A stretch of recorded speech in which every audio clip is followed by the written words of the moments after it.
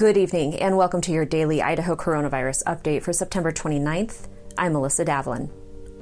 On Tuesday, the Idaho Department of Health and Welfare added 511 new cases and 4 new deaths to its statewide total. That brings the statewide total to 41,434 known cases and 464 deaths. A quick update on our report from yesterday. The University of Idaho now has 8 Greek houses on lockdown.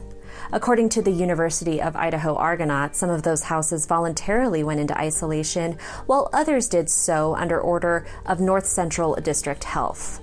Wastewater testing there showed evidence of an increase in COVID cases after the Labor Day weekend. For more updates throughout the week, make sure you follow Idaho Reports on Facebook and Twitter. We'll see you back here tomorrow. And until then, stay safe, Idaho.